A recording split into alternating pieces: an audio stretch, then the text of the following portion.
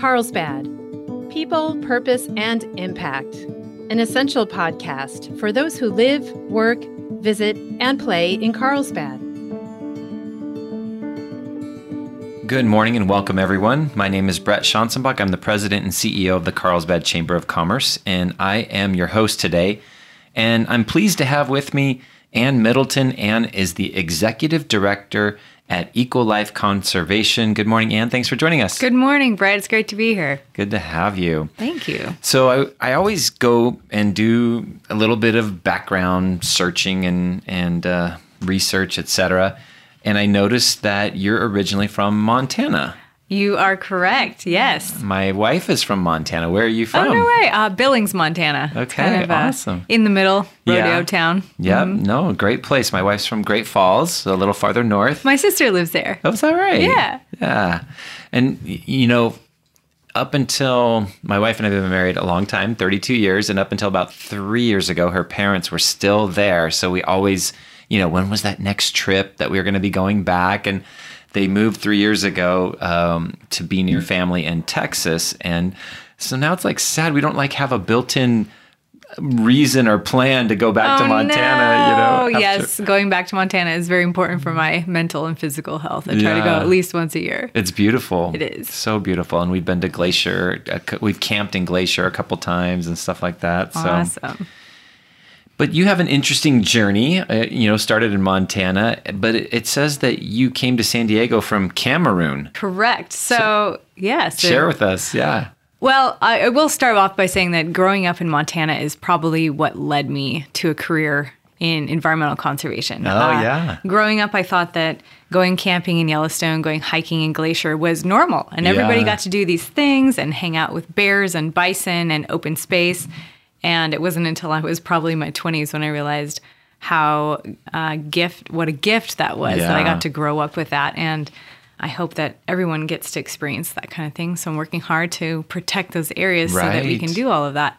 So it was a roundabout journey, but I did live in Cameroon just prior to living here in San Diego. I worked for Taylor Guitars, who's based in El Cajon, which is kind of how we ended up here. My master's degree is in environmental policy, and I had a background in international wood trade, which is kind of a niche market, kind of nerdy thing. But I was working for an organization that helped basically indict Gibson Guitars for illegal logging of ebony and rosewood in Madagascar. Oh my goodness. Yes. So Taylor Guitars, of course, got wind of this and they said, hey, we want to be on the right side of this thing. What do we do to clean up our own supply chains? And they ended up buying a sawmill in Cameroon in order to vertically integrate one of their most legally and biologically problematic species, ebony wood, which is the black piece that goes on the fingerboard. Okay. And they asked me if I would help get it up and running. And so I did my best. I lived there for a couple of years, had an amazing, amazing time, great adventures. But when my contract was up for renewal, I said, I think I'm ready to go back to the United States. Yeah. And my brother lives here. He's in the Navy. So I got to know San Diego and thought, you know what? I'm going to stay here. This is a pretty great place to be.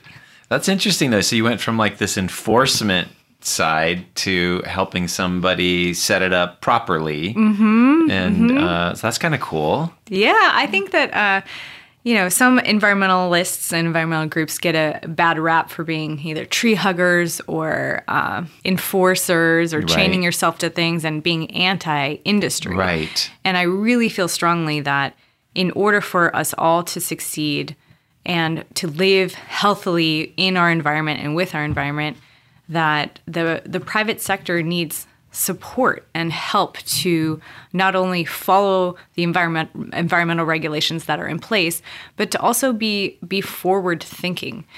So I think that any company that either has internal teams that are working on sustainability or collaborate with groups that are working on sustainability and environmental initiatives, we all just need to support each other because we're working toward the same thing, right? Yeah. We all want clean air, clean water, affordable resources, biological diversity, and a healthy planet for ourselves and for future generations. Future generations, exactly. Oh, that's wonderful. So All right, so you landed here in San Diego, your brother's connections, and then I don't know how long it was before you got connected to EcoLife. Was it quickly at that point, or was it there other steps in your journey? Yeah, actually, so when I found out I decided to move back to San Diego, still living in Cameroon, and I was looking for organizations that did international conservation work.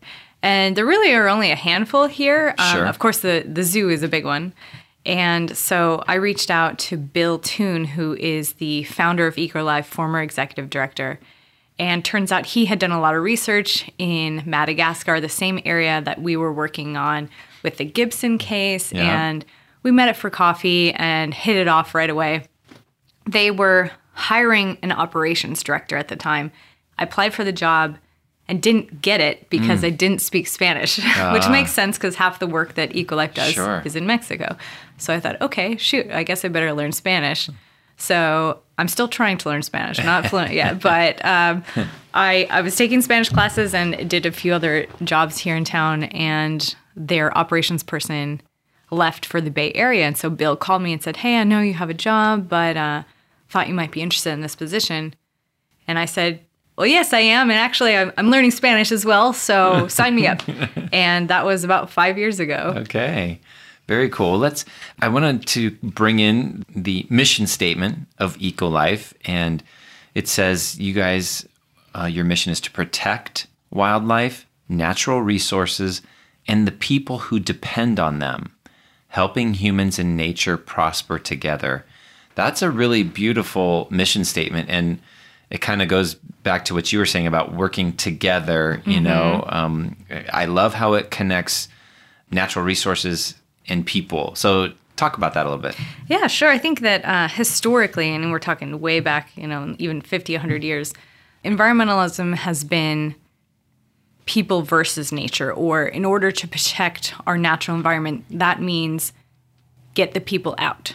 Yeah. And there are enough people on this planet that doesn't make sense anymore. But also, due to climate change and other things, there are no fully natural environments on the planet anymore. So it doesn't behoove us to think of nature and civilization, for lack of a better term, separately. As enemies or, furthermore, exactly. Furthermore, there are so many indigenous groups still around the world who live within ecosystems sustainably, and they have rights to these lands. Sure. And kicking them out not only poses socioeconomic problems in the area, but when people have coexisted and co-evolved for so long with ecosystems, why not let that continue? And when people understand the important relationships between humans and the environment and foster those and develop those, it produces results that are good for the biological diversity and for the communities.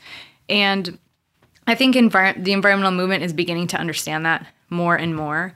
And EcoLife Conservation was founded on that principle, really, right. that humans and nature must prosper together. They must have a synergistic relationship, and we have to bake in community buy-in and support around these environmental problems we're trying to solve. Otherwise, white Western conservationists might walk away from a project and it falls apart. Right. So we take a humanitarian approach to any conservation problem that we're trying to solve. And I think that's critical to true sustainability. Yeah, wonderful. Wonderful. I love that. We're going to take a quick pause. We're talking with Ann Middleton, the executive director at EcoLife Conservation. When we come back, we're going to talk about some of the specific programs that they have at EcoLife. We'll be right back.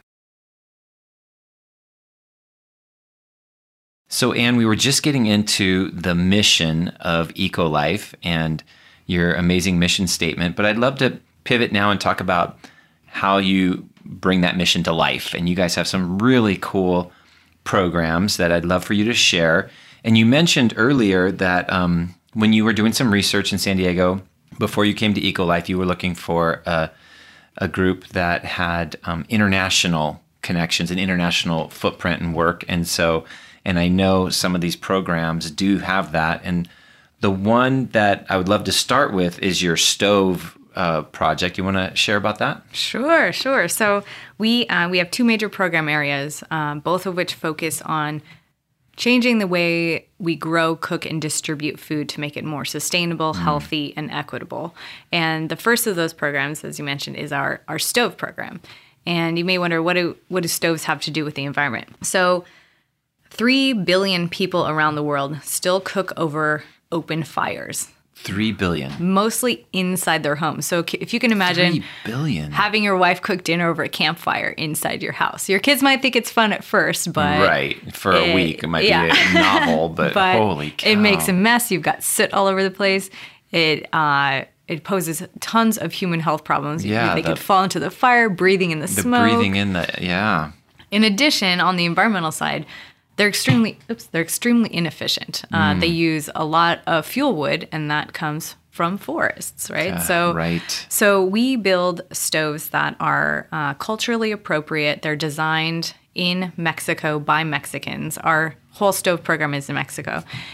They're trackable, they're traceable, they're cool to the touch so kids don't get burned. Right. And they use up to 60% less fuel wood. Wow. So we are able to go into communities and say, would you like a stove that is safer, it's cheaper because you're not paying for fuel wood, and your kitchen's cleaner, and it allows you more time in the day because you're not collecting firewood.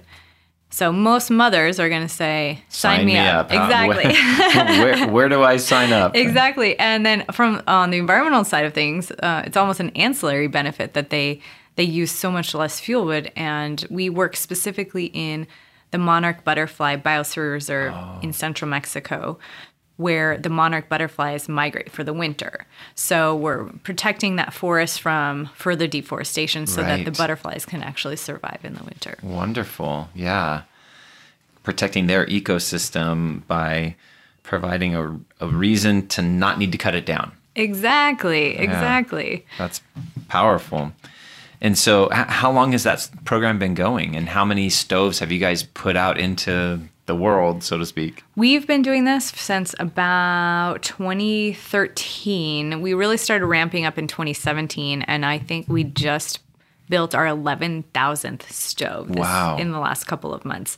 Our goal is to build about 50,000, and that would enable us to completely surround the reserve with a 15-kilometer buffer zone so that the people and the forests are protected. Keep that ecosystem for the monarch butterflies intact. Oh, that's wonderful. Okay, so you have your stove program, and then talk about your sustainable agriculture program. Yeah, so we also tackle sustainable ag because agriculture is one of the main drivers of habitat loss. We're clear-cutting land all across the planet for ranching and for growing food.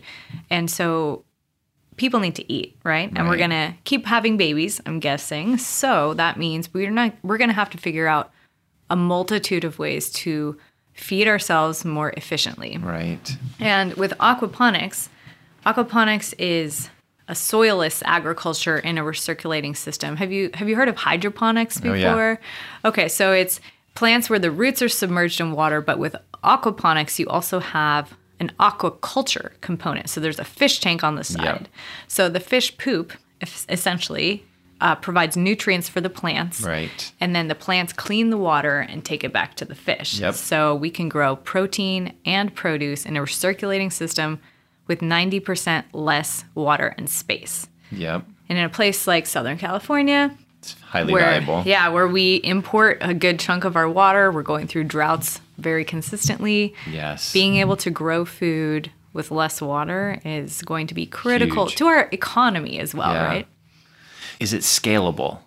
Absolutely. And so we have in Escondido, we have a small farm where we have 2 greenhouses and a mobile system that we just built that's effectively a farm in a box. And we're not the only ones doing aquaponics by any means. There are a lot of great industrial-sized aquaponic farms all across the United States. But what we would like to do is bring it to people who don't have access to fresh produce, and especially sustainably grown fresh produce. So we just designed what we're calling our MARC system.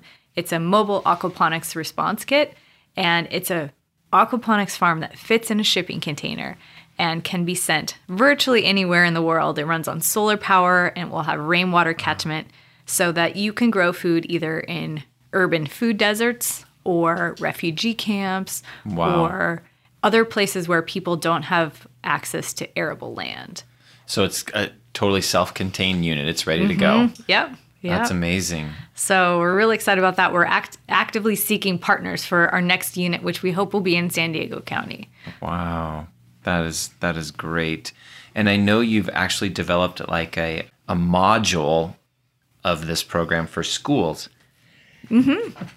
Yes, we have. It's called the Eco Cycle. Yeah. Tell us about that. Yeah, it's kind of a desktop aquaponics system that fits on top of a 20-gallon fish tank so that kids can learn about STEM concepts or fish biology or nutrition or climate change. It comes with a certified K through 12 curriculum, so no matter the grade, there's something applicable to everyone. That's fantastic. Just to kind of stimulate thought for our future farmers. And have some of our schools in Carlsbad brought this in? Yes, absolutely. Actually, we got some funding from the Nordson Corporation a couple years back to put kits in Carlsbad Unified, and we're always looking for new partners there too. Yeah. Oh, that's wonderful. So I also heard through you directly not so long ago that you guys are moving your corporate headquarters here to Carlsbad soon. We are, and we're so excited about that, Brett. I think that through the Chamber of Commerce, of which we've been a member for a couple of years now, we've just found that there's a lot of really interesting companies here in Carlsbad who are also looking to give back and get more connected in their communities. Sure. And we've been in Escondido since our founding in 2008. Bill lives there, so it makes sense. Our farm is there, but most of our employees now live in Carlsbad as well. It's a beautiful community. Yes. So we thought, you know what? I think now that our lease is up and we're downsizing because we're doing a mostly hybrid schedule now, why not be in Carlsbad? Nice. So hopefully we'll see you more. Yeah. Yeah, I even heard rumors that we might be hosting one of our education committee meetings at your space in the new year sometime. Yes, I hope so. Yeah. That would be really great. That's awesome. And hopefully that we'll do a ribbon cutting and the whole 9 yards whenever the time is appropriate. We will let you know. That's awesome. If somebody is hearing about you for the first time and they're like, wow, this is amazing and I want to learn more, what would be the proper website or place for them to start? Absolutely. Our website is www.ecolifeconservation.org. That's ECOLIFE conservation.org. And we're on Facebook and Instagram and LinkedIn. And I love just chatting with people one-on-one. So if anyone wants to email me, my email address is Middleton, like Kate Middleton, at ecolifeconservation.org. Awesome. And I assume, all this stuff takes money and funds. And so like anybody else, I would assume that you're looking for more funding partners and opportunities. Yeah. Do you guys have any events throughout the year that help you fundraise specifically? We do. Actually, last weekend we just had our annual gala, and it was a ton of fun. We raised about $350,000. Excellent. And our next big gala will be in October of next year at the Scripps Aquarium. So we're looking forward to that. But throughout the year, we have happy hours. We have fundraising campaigns, of course. Anyone can donate at any time directly on our website, and it's tax deductible. So we are always looking for people who want to support us. Absolutely. And this is that end of year time frame where people are looking for, places to give a little to relieve tax issues for themselves. So you guys would be great for that. So ecolifeconservation.org. Yes. ecolifeconservation.org. So wonderful. Did we miss anything? I don't think so. I'm just, again, we're really looking forward to being part of the Carlsbad community. Yes. And if you care about the future of the planet, think about supporting us. Wonderful. Well, thank you so much for taking time to come down this morning and share with us. We're excited to have you guys. Well, we were blessed to know you and have you as a member for a couple of years, but now you're going to be part of us in the city itself, so it's going to be great. I'm really looking forward to it. Thanks for joining us. Thanks, Brett. Thanks for joining us on our Carlsbad People, Purpose, and Impact podcast today. If you enjoyed it, please hit the follow button on wherever you get your audio, and please tell a friend. We would love to hear your feedback, which you can share at carlsbadpodcast.com.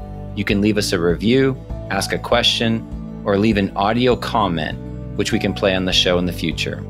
And that's all we have for today. Can't wait to see you next time on Carlsbad People, Purpose, and Impact. And remember, share some kindness today.